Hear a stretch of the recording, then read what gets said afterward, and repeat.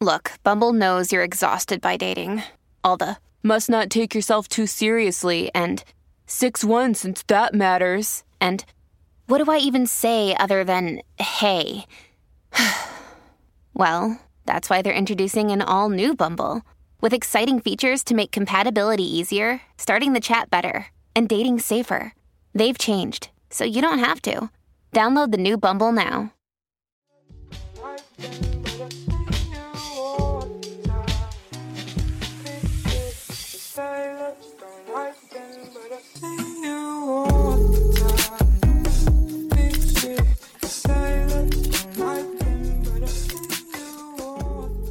What's up, guys? Welcome back to Clear the Cash. I'm your host, Nate Liss. You can find me on Twitter at @AnOutrageJew. And with me again this morning is Jesse Bach. You can find him on Twitter at planet_fatness. Jesse, thank you for joining me today. We are recording on the 4th of July. So this is a special day in itself, even more special when Jesse can make it to the show. We had some technical difficulties to start this thing off, but cross our fingers. I think it's going to go flawless from here.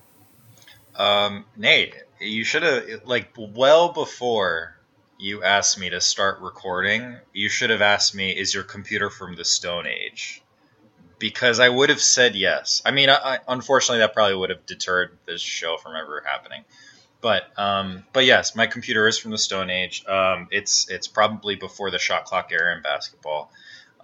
It's well behind its time, but enough of my technology. There's a bunch of stuff going on in the sports card world right now. On my side of the country, as well as on the West Coast and even in the Midwest, in terms of the amount of card shows that are going on. Obviously, we have the National that's happening about 3 weeks from now, if not less. In Chicago, it's going on from July 28th to August. And I just want to give a couple of shout outs to some of the more local-ish shows, or at least to whoever's in the area. One of our own patrons at Denver Card Shows is his Discord name. I think on Instagram he is at Kaboom_collector, John Scanlon. He's an OG in the hobby. He's a really good dude. I've conversed with him plenty of times. He's actually hosting a 200-plus table card show in Denver on July 9th to the 11th during MLB All-Star Weekend, which is also in Denver. So that should be a really sick show. I know he's really excited and nervous for it, but I think it's going to be a great show. If I was in Denver at that during that weekend, I would absolutely go.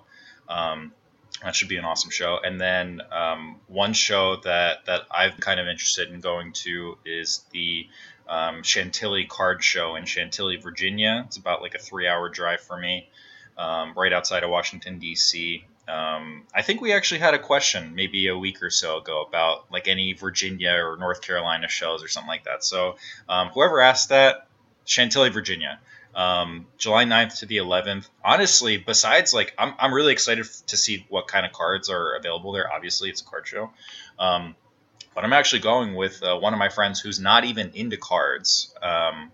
But I'm inviting him because the autograph signing list is probably the best I've ever seen at a public show before. Like some of the guests that are going to sign at this show on Saturday and Sunday of that weekend are Jalen Hurts, Miles Sanders, Adrian Peterson, Frank Gore, Troy Polamalu, Antonio Gibson, T. Higgins, Cortland Sutton, as well as rookies Michael Carter, Diami Brown, and Elijah Moore. I think Rashad Bateman might be there as well. Like it's a crazy autograph list. Like there's also all-time greats that are going to be there as well. So if you guys are in the area for around either Denver or like the DC area or something, it's, I don't know, just hit me up with either your experience if you're going to Denver, and obviously hit up John Scanlon, or hit me up if you're going to the show right outside of Washington, DC.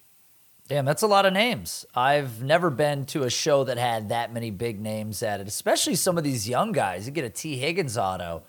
It'd be a nice little pickup.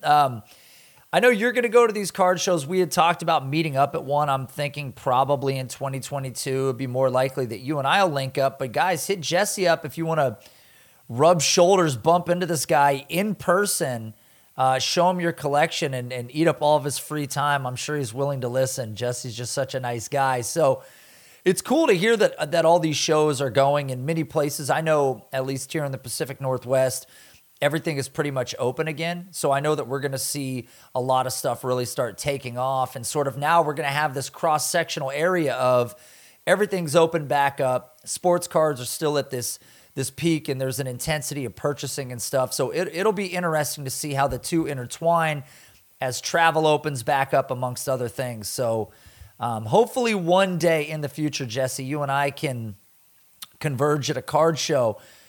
Really, bets should be taken right now. We should start a website. Who am I going to meet first, you or Matt Kelly? Because I've been podcasting with Matt Kelly for almost 6 years. We've never met. You and I have been doing a show for, 7-8 months. Obviously, we haven't met yet. But I'm almost feeling like the probability that I'm going to run into you first is starting to seem more likely, although I believe Matt and I are going to be at the Senior Bowl together, so who knows if that actually takes place, Jesse. But as you've stated, this is going to be a big show. I might even be, who knows, if Matt, I know Matt's been talking about cards on Sonic Truth here and there, but he probably mentions one card or a card-related topic a week. So who knows, maybe if he gets really into cards, maybe I can be that bridge to kind of get you guys together in person sooner. Maybe you guys can meet up together at a card show one of these days. There's a possibility, as long as Matt doesn't buy another Travis Fulgham card. No more cards of players that are not going to make it in the league. Listen, again, as I've said on all the podcasts, sell Travis Fulgham. Okay. Admittedly, he did become sort of a buy low because he could be the wide receiver 3 now. So there might be this opportunity for a little value pop. But the reality is we saw enough to validate the fact that he is not going to be some long-term fantasy producer. I put everything on it. I put all my Ken Griffey rookies on that statement. So if anybody wants to make a bet. All right, Jesse. There was also a big bet or gamble, if you will, made in the world of acquisition just recently, and I wasn't even aware of this. This didn't make front page news necessarily, but you can certainly find it all over the internet. Golden Auctions, one of the biggest, if not the biggest auction house in the world, was recently purchased. Is that true? Yeah, so you can, there are plenty of collectors and even companies that flex on Instagram with either cards that they just acquired or cards that, from a grading company, a big card that they graded. I know BGS went really big with that whole. Remember that $4 million Luka? That was a really big deal for BGS. But no flex can meet the flex that Collectors Holdings, which is the group that owns PSA and is partially headed by Nat Turner, obviously the owner of PSA. That company bought Golden on the same day that PSA kind of sort of opened back up its doors to the public who's looking to submit their cards to them. This is a really big deal, and to be honest, I'm trying to think of the rationale that PSA has behind opening up an auction house or acquiring the rights to a really big auction house like Golden. I mean, they have nothing to lose here, obviously. I mean, I'm sure there was a lot of money involved in a type of deal like this, like a stupid amount of money. Well, PSA is kind of swimming in it right now, especially with the backlog and everything, and the amount of subscribers that they have to their grading submission program. So it probably wasn't even that hard of a decision for them. Nat, on the last couple of shows that he's appeared on, he's been kind of hinting at something big that's about to take place. He was kind of purposefully vague about it. So I guess he just didn't want to, let out too much information about any like dollars and cents or just like the transaction altogether. This might have been it. This might have been what he's talking about. The implications of this they're kind of it's still a gray area. So with Golden, you definitely the potential conflict of interest. And I think Ken Golden has been doing a really good job of talking about this publicly ever since the deal was announced. That he's obviously not going to give like preferential treatment towards PSA slabs or anything, or he's not going to market PSA slabs heavier than BGS and SGC slabs. He already came out and said he's still gonna include PSA, BGS, and SGC slabs in all of their auctions coming up, as long as all of those slabs are submitted. He's not going to give preferential treatment towards one or the other. So for Ken Golden, I think it was kind of a no-brainer move for him. Like in the long run, he said he didn't receive any money through this transaction, and I believe him. Like I think Ken is probably one of the most real dudes in the hobby. Definitely an OG who's been in the card hobby for 40 plus years.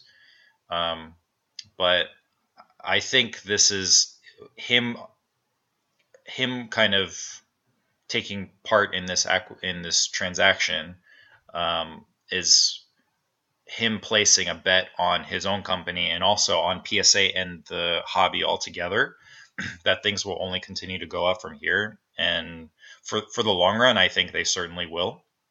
But it's gonna be interesting. Like some of what I'm wondering about of how PSA can use this to their advantage, and I'm not sure if they will, but I can certainly see this happen one day, is as soon as you get, all right, so let's say you put in a 20 card submission whenever their economy submission program opens back up, or some cheaper program opens back up.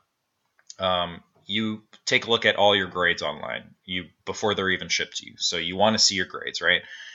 There is a chance that you might even be able to send them straight to Golden to be auctioned, especially if it's a more valuable card.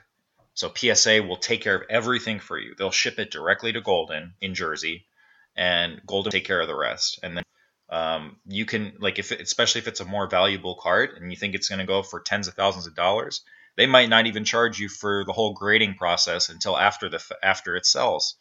But that's kind of a whole conversation on its own. But that's kind of one of the directions that I'm seeing where this type of acquisition could lead to at some point down the road. And like I said, PSA has nothing to lose. Like, we're seeing all-time highs being set with every single Golden auction.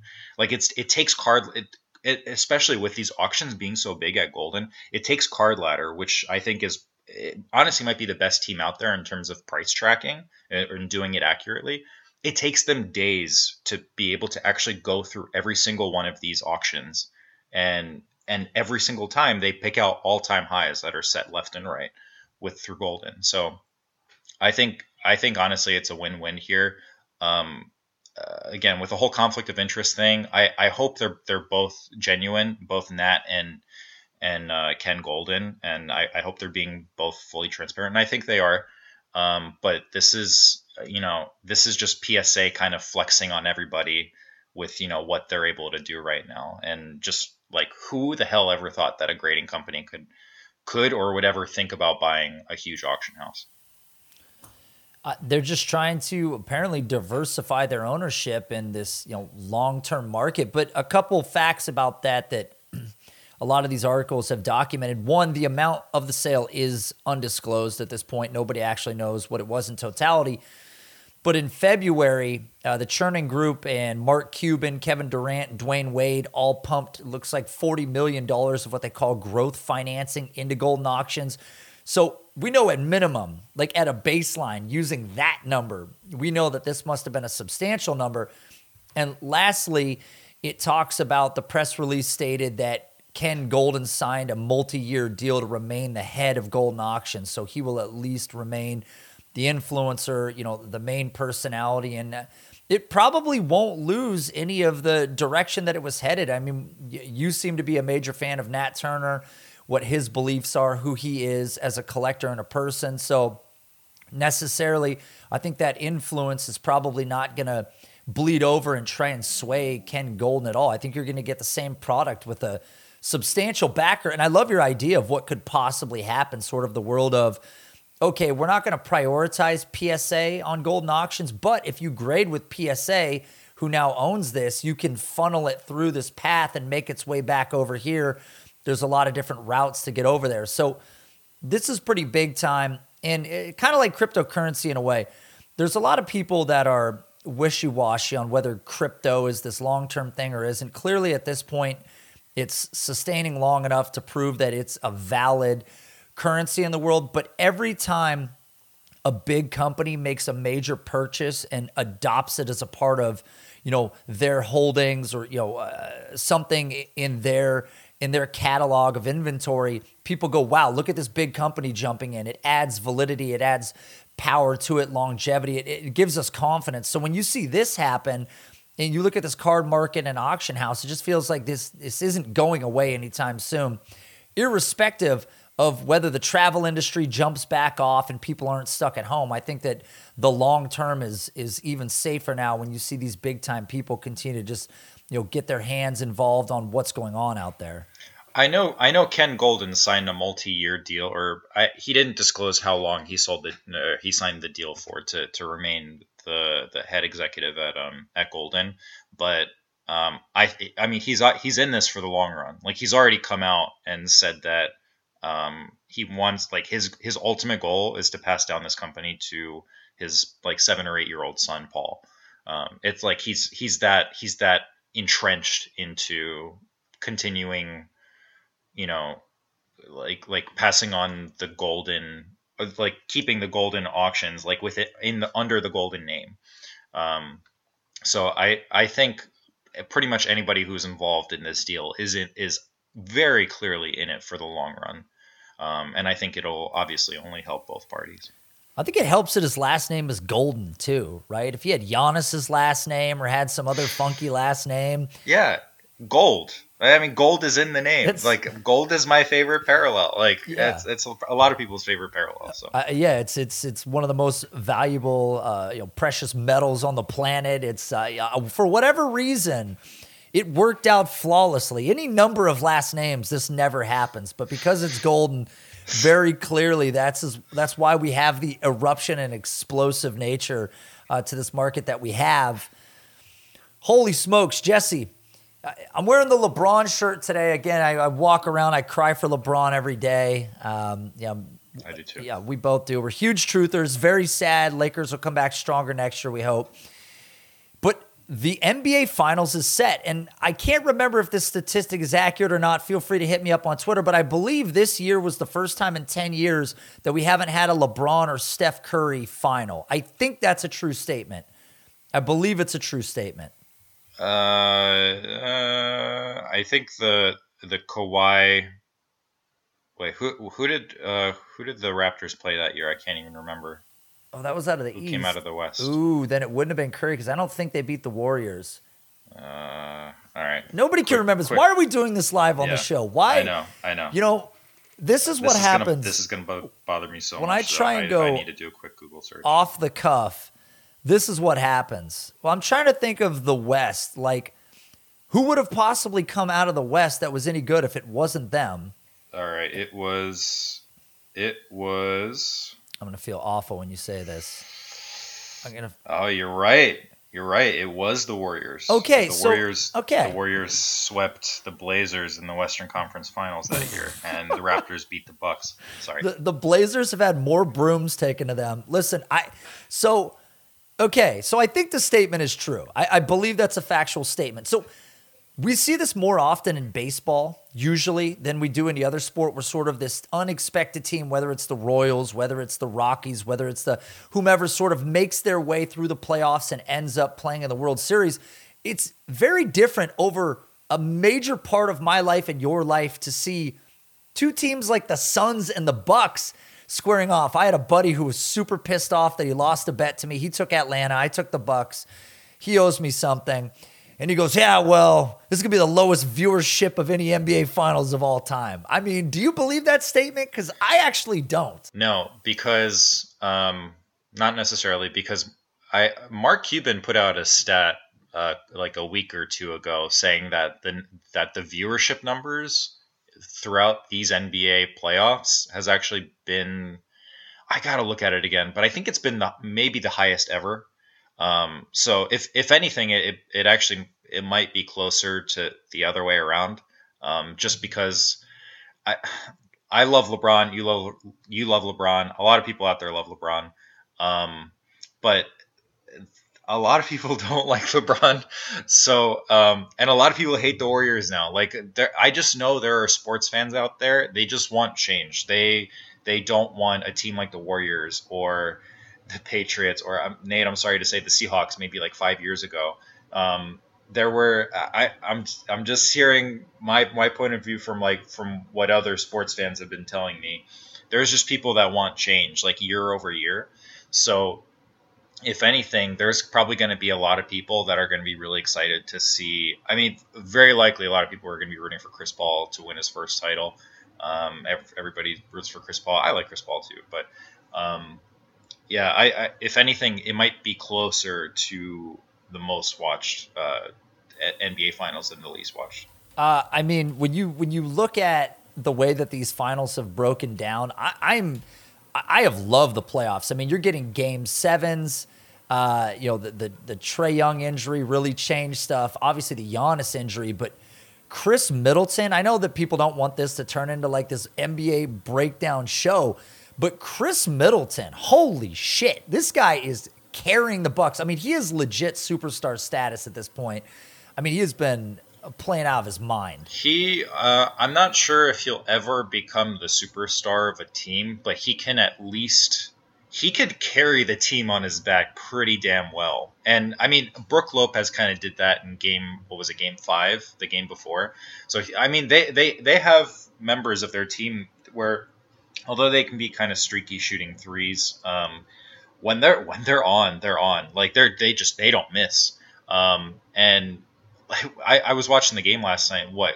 Chris Middleton, did he miss like one shot, one field goal in the third quarter? It was an insane quarter from him. So people have been thinking about him for years as a really good number 3. Like the Sixers kind of have that in somebody like a Tobias Harris, where I think Tobias Harris is an excellent number 3.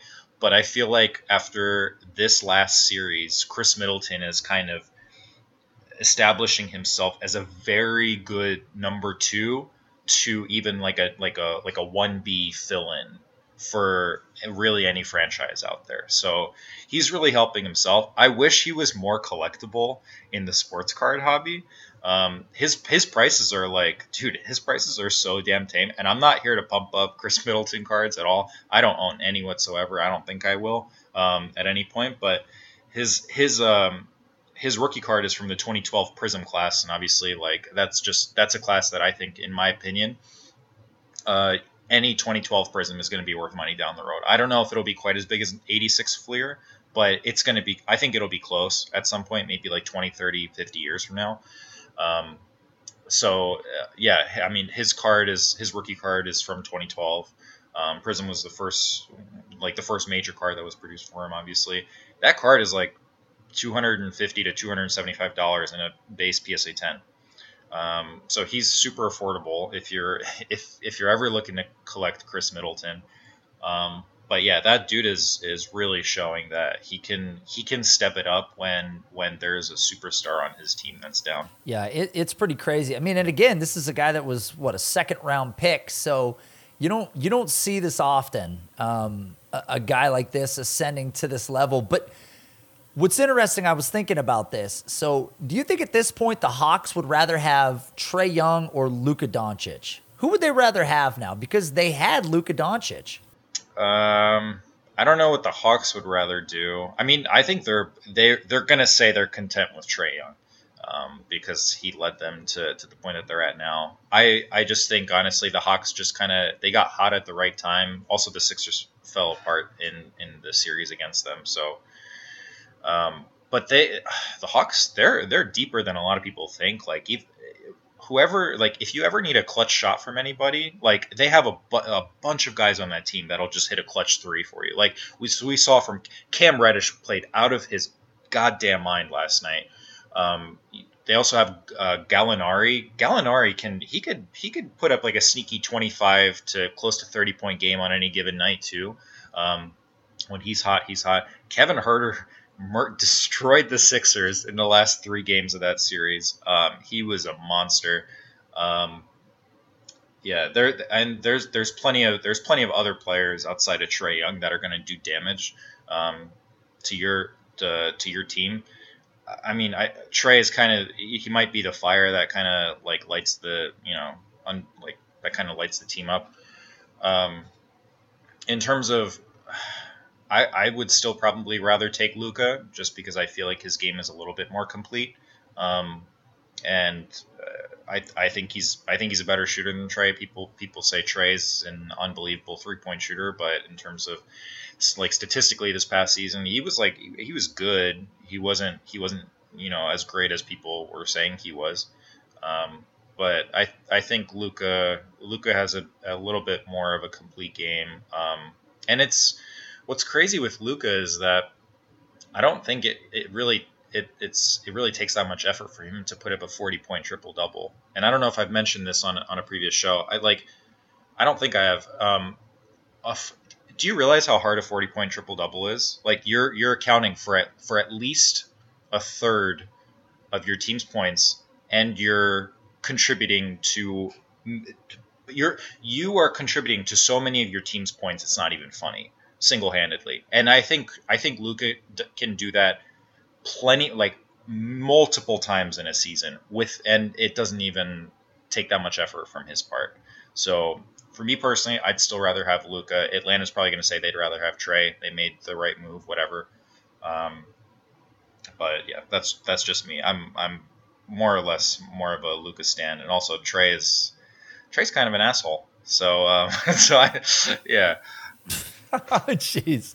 Well, I mean, you know the risk of a draft night trade, and a lot of people may or may not know that these two guys were on different teams when they were drafted in 2018.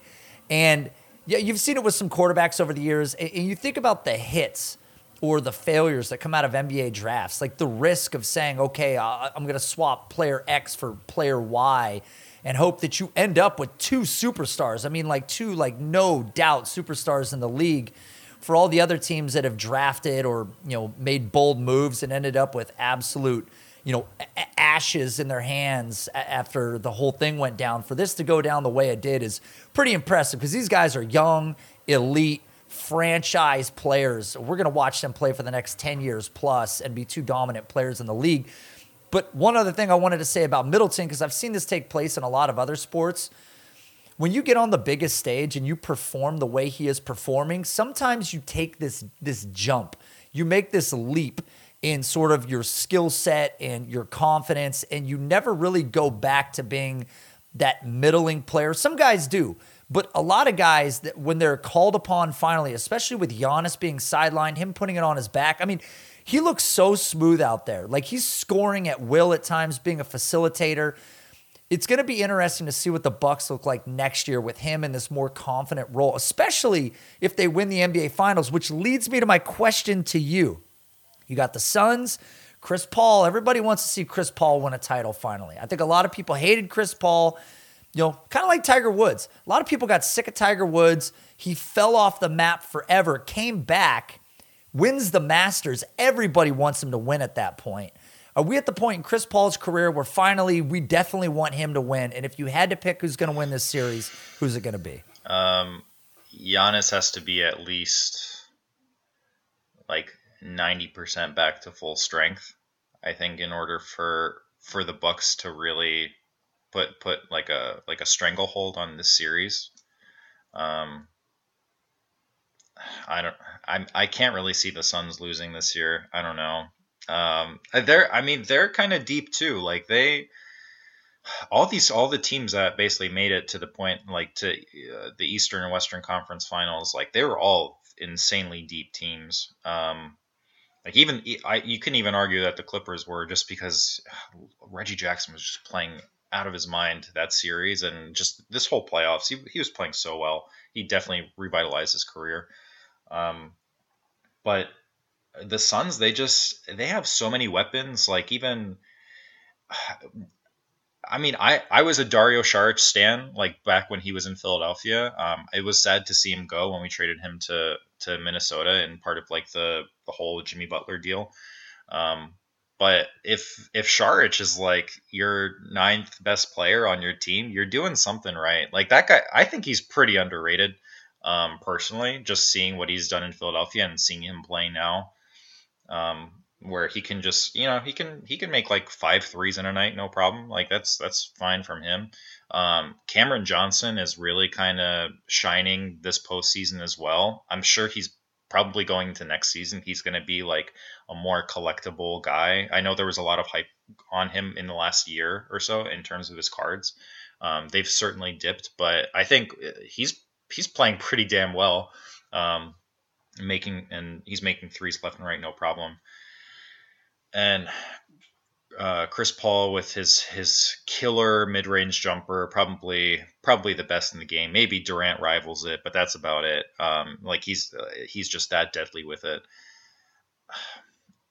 Unless if Giannis is back to close to full health, it's going to be tough to see the Suns lose this series, in my opinion. Although I'll be pulling for the Bucks, but. So if you guys are as confident as Jesse is, or you believe that Giannis is going to play at full strength, again, Underdog would be the place to put your money where your mouth is, right? They still have their rivals games that you can play, or NBA pick'ems. Obviously, we're down to one series left, but in the rivals, you pick which player between the two will have more of a given stat in their game. Some players will be given a line boost indicated by the plus and the number below the picture.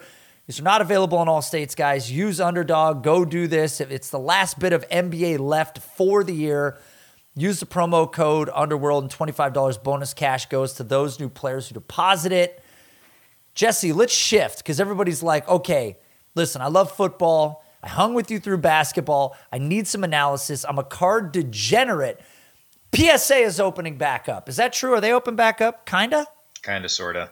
On the same day that Collectors Holdings announced their acquisition of Golden, Golden announced that deal. On July 1st, PSA kept their promise. They said they were going to open other levels of service back, besides the Super Express and Walkthrough. They opened up Express grading, so it won't be quite as fast as Super Express, but it also won't be quite as expensive either. It's $200 a card instead of $300 a card, but that's the only service level that they opened up. So PSA, they technically weren't lying, but it seems to me that they still have quite a bit left in their backlog before they can even open up. I can't remember whatever option there was that was like one step quicker than economy, but not quite express. So they're not quite at that level yet of opening up. And they definitely raised their express pricing. Like, before PSA closed, express grading was $150 a card, and now it's $200 a card. I'm sure more people will be submitting now than they were with the Super Express $300 grading when that was the cheapest option available. But at least, I mean, they're making some sort of progress, and that's really all we can ask for. I don't know if we've talked about this. I know PSA is actually going to be on site at the National in Chicago, July 28th to August 1st. So that I think they're going to offer in-person grading there. It's probably going to be expensive, though. I have no idea. Like, people are just speculating on the price right now, if it's going to be like $100 a card or something. I don't know. The line is going to be probably it'll be the length of Donald D. Stevens Convention Center. Like, it's gonna be like that big. I'm sure. I don't know if I'm gonna wait in line there at the National, but yeah, I mean, PSA kept their promise. We can. From this point, we can probably speculate that whatever tiers they open below Express will be more expensive. So I'm thinking to start. It's probably going to be around $100 a card, just because they're going to get killed and they know it, and everybody knows it. People have been holding out. Some people have been holding out this whole time. They haven't been submitting to HGA, even BGS before they shut their doors, or SGC. They've been holding out for PSA, and people have a lot of cards that they want to grade with PSA. So, yeah, that's just kind of that's my 2 cents. I'm glad that they at least opened up some level, but I'm not. I think they did it strategically pretty well, just because they know that they're not going to be inundated all at once when they open back up. Well, this then opens up, no pun intended, a whole nother conversational topic, which was illuminated by the Card Porn Instagram account. Really good follow, lots of information.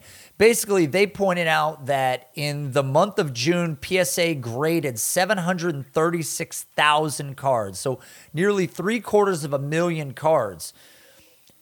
They noted that since they had posted on Instagram about this fact, that there was a multitude of people that were suggesting that we would see a market crash due to this supply of commodity cards, the slabs that have been graded going back into the market.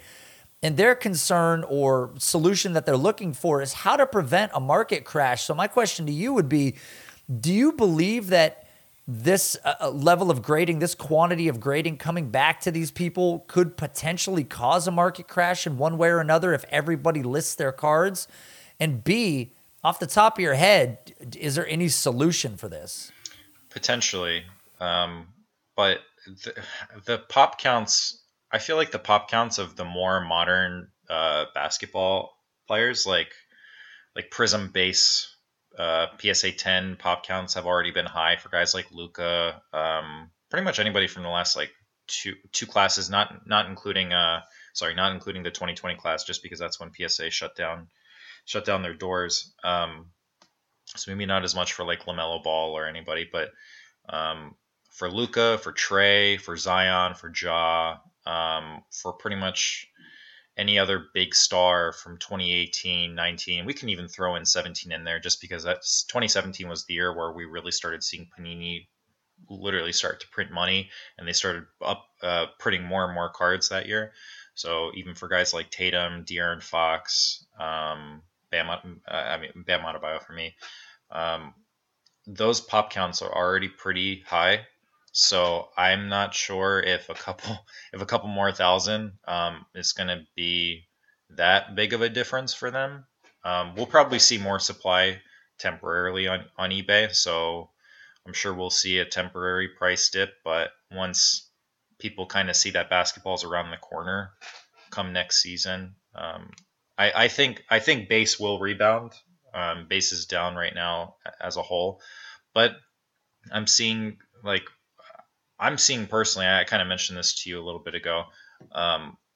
If you're going to list like a Sean Kemp Fleer 1990 PSA 8 or PSA 9 or something, that's gonna crash. That's probably gonna crash. And all of a sudden, if we see like 100 of them at one time, yeah, that might tank the market. So kind of if I were you, if I were getting like I mean I am you, I'm in the process of getting my cards back from PSA right now, so I have to be super selective in terms of what I list and when I list it. I don't really I'm not the biggest fan of listing something when it's on its way down, but what can we do? Like a lot of the card market's on its way down right now. But like I was having this conversation with somebody a while ago, and I just kind of going into like my whole selling process altogether.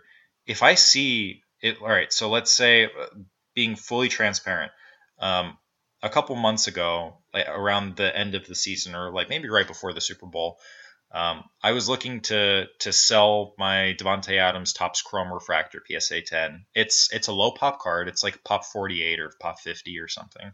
But I was already up like $100 on it or something. Whatever. I kind of wanted to move that money towards guys I wanted to collect a little bit more. And I think I only saw one on eBay at the time. And I was talking to my girlfriend, and she's like, "When do you know when is a good time? When is a good time to sell a card like that, even though you're up?"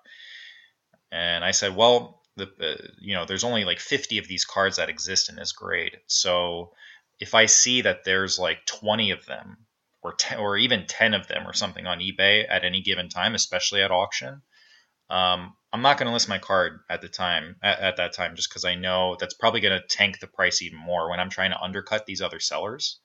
I'd rather list a card when there's only like not more than a handful um, up at a time on eBay, and hopefully they're for like stupid expensive prices, like higher than comps, so that way I can actually list it for what the last sale was, as long as I'm still making a profit, hopefully, on the card.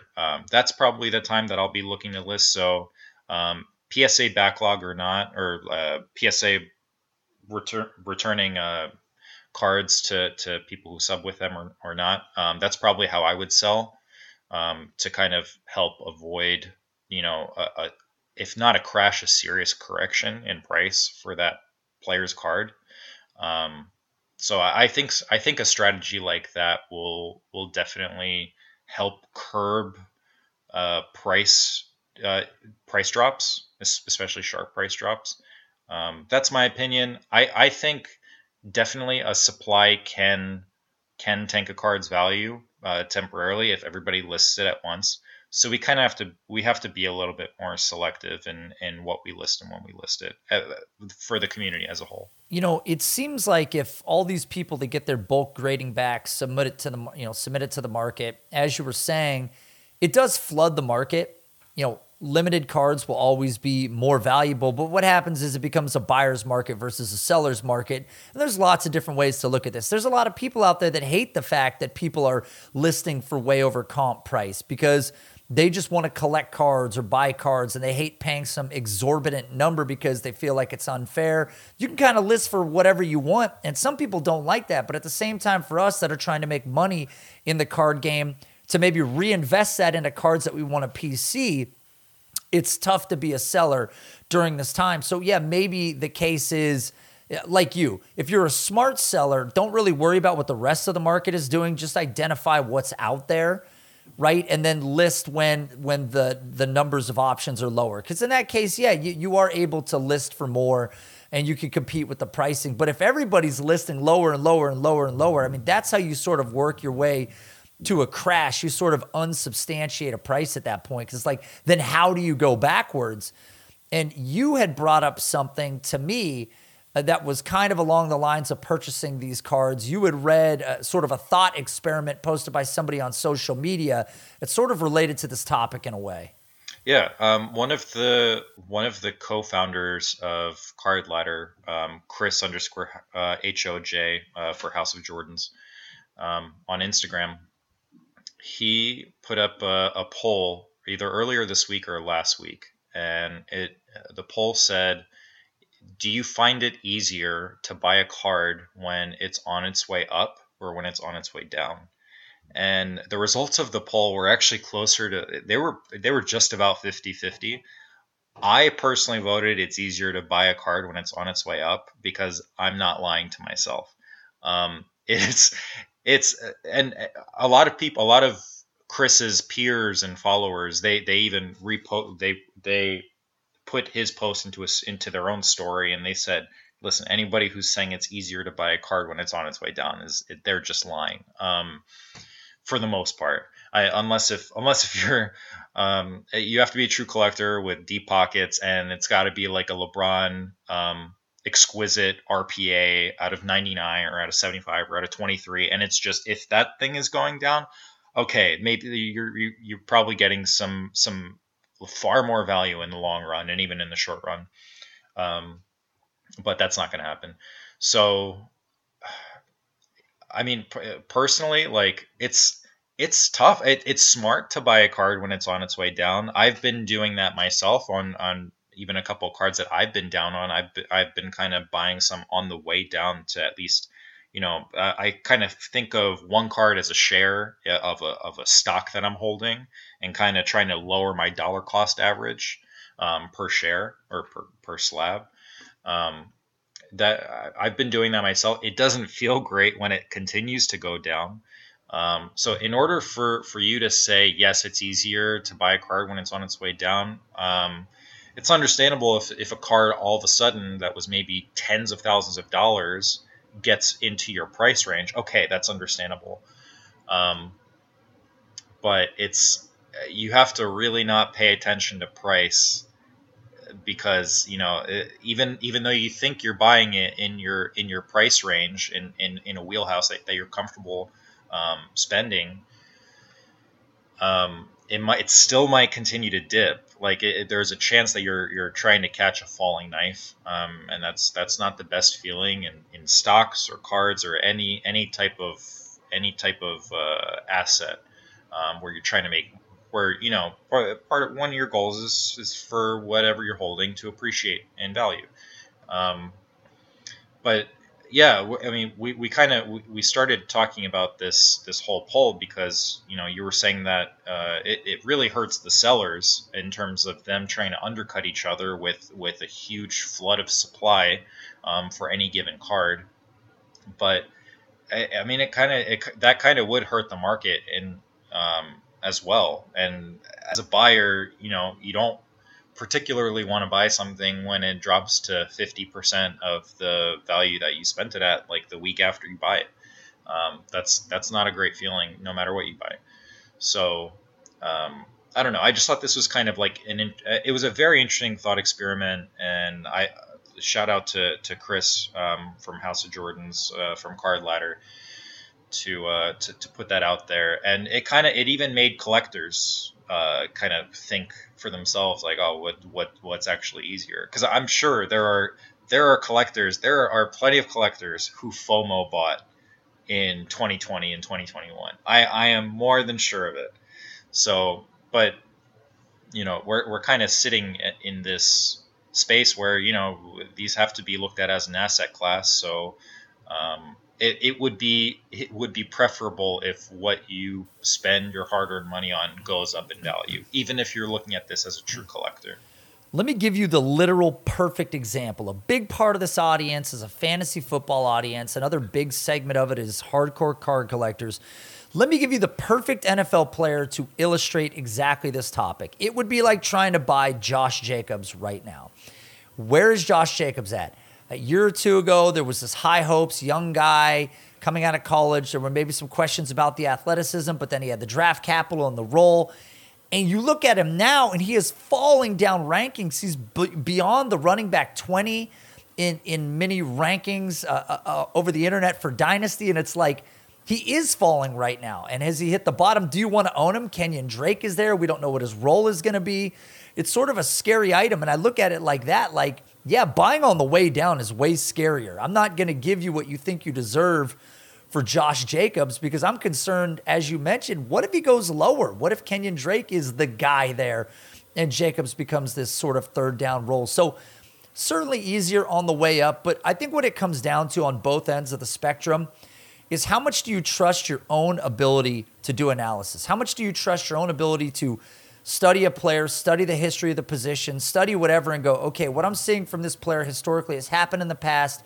This guy has the intangibles to rise above it. This is just a temporary moment in time where this is down and I'm buying, versus not knowing anything at all and just blindly going off of faith and interest and popularity and going, oh, this is going to rise. And a guy like Josh Jacobs, he may never come back out of this hole. Like, there's a great chance that his workload is subsidized, that those targets never come in, that Kenyon Drake is the guy. And suddenly, what are you left with? So that's the concern for me. I think, Jesse, and correct me if I'm wrong, but for you, personal analysis has to be a huge factor, whether you're buying on the way up, which can be dangerous as well, or buying on the way down, which can lead to losing a lot more money. Absolutely, yeah. You have to establish your own level of what your risk level is, honestly, because no matter how surefire of an investment or a trade or even like a trade asset in fantasy football, you have to be comfortable with what your risk level is. So it's scary to buy something on the way down just because you don't know what the floor is. Nobody knows what the floor is. If someone tells you what the floor is, they're probably lying. Just because we have a history of sales data. We have a history of even a player's dynasty value in fantasy football, but we don't exactly, nobody's Nostradamus in terms of exactly telling you when is the bottom, when is the perfect time to buy. And there's a pretty decent chance that that's something that you could buy on the way down keeps going down. There's plenty of cards out there right now that they're down 50+% from their peaks in the early part of the year, and they could still continue to drop. I mean that part's kind of scary, but in the short run, but I feel like in the long term everything will kind of correct to how it's supposed to be. And yeah, doing a little bit of self-reflection and analysis of what you're comfortable doing is very important with every single card you purchase and every player you try to trade for in Dynasty. Jesse, I need to do a lot of self-reflection. I need to I need to look at myself in the mirror and ask how I got here. So Jesse, a lot of PSA news today.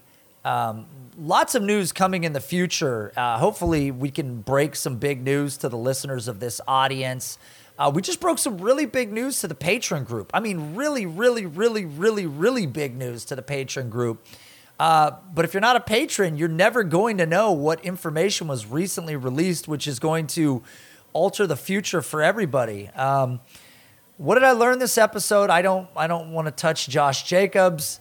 I'm questioning everything that I said about Chris Middleton. You've wavered my confidence in him, Jesse, and the PSA pricing is probably gonna continue to go up at some point in some capacity, even at the lower levels. So, all around, lots of info from us today. On the 4th of July, I mean, we're doing holiday episodes. I have to pay Jesse double time today because he came in. Jesse's a union employee, so he's getting paid double. He might be triple time. I haven't looked at his contract. But, Jesse, thanks for coming on again, man. Lots of great stuff heading into next week for us on this show. So we will see you guys next week on Clear the Cash.